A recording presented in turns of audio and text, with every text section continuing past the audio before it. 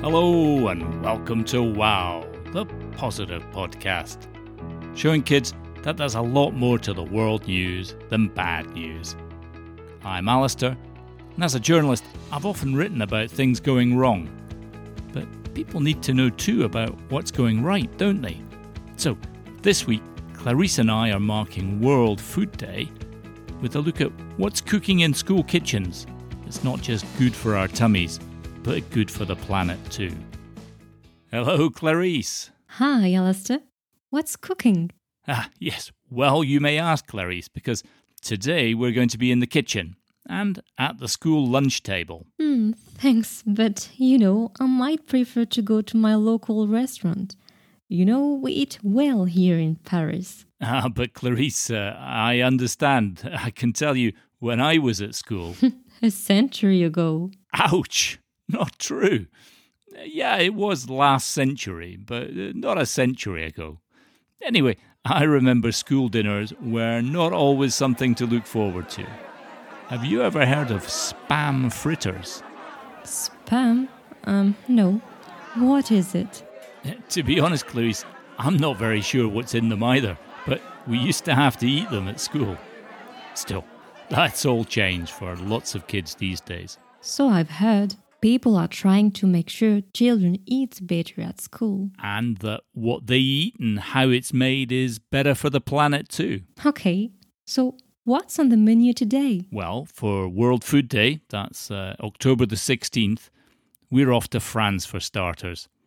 I thought we'd call in at the schools in Mouhon-Sartoux, down in the south, for some crunchy salads and raw veg.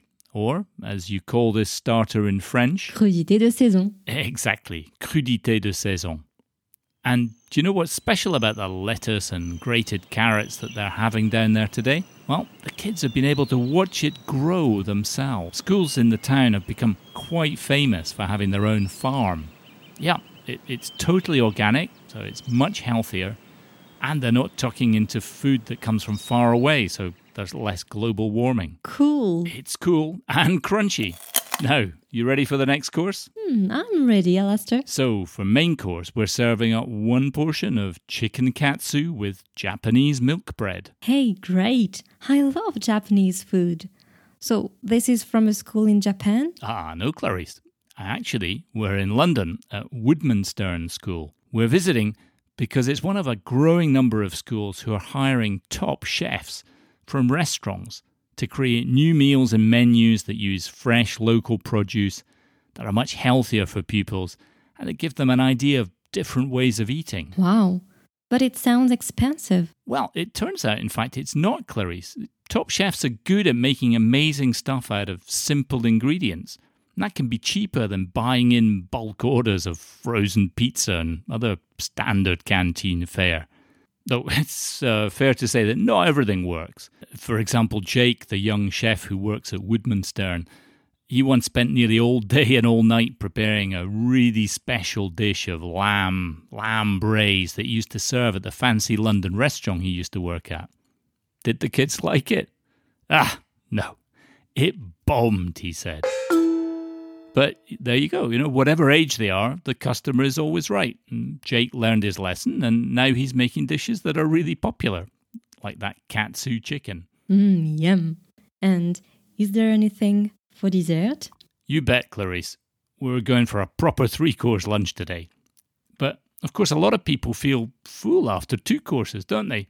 Or they don't like sweet stuff. So we're going back to France, to Orléans, for a spot of cheese for dessert. Yes, for people who don't like sweets. Yeah, but, well, actually there's a choice at this school because they've come up with a great idea to cut down on food waste. You know how when you get into the canteen line with your tray and you're feeling hungry, you tend to take everything that's on offer? Well, Alistair, not really, but... Okay, well, I know that I can often load up my tray a bit too much. As my mother used to say, my eyes can be bigger than my stomach. So at the school in Orléans, they've got a solution for people like me. A solution that's better than throwing the unwanted desserts in the bin. So they recycle. Sort of.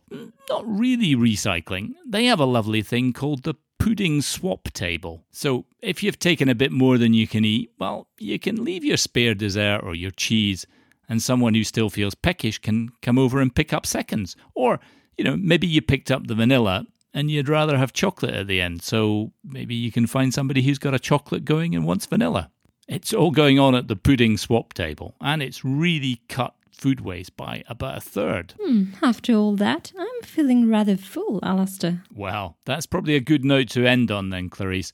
Let's say there are a lot of great solutions out there in the world of school dinners. Well, you can always invite me to lunch another time, Alistair. I might just do that, Clarice.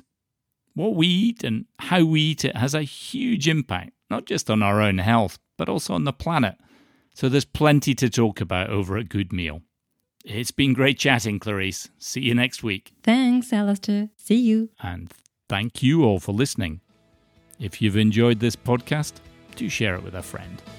And if you want to find out more about what's cooking in school canteens, visit our website at wow-news.eu and tell us about what's happening at your school. That's all for this week.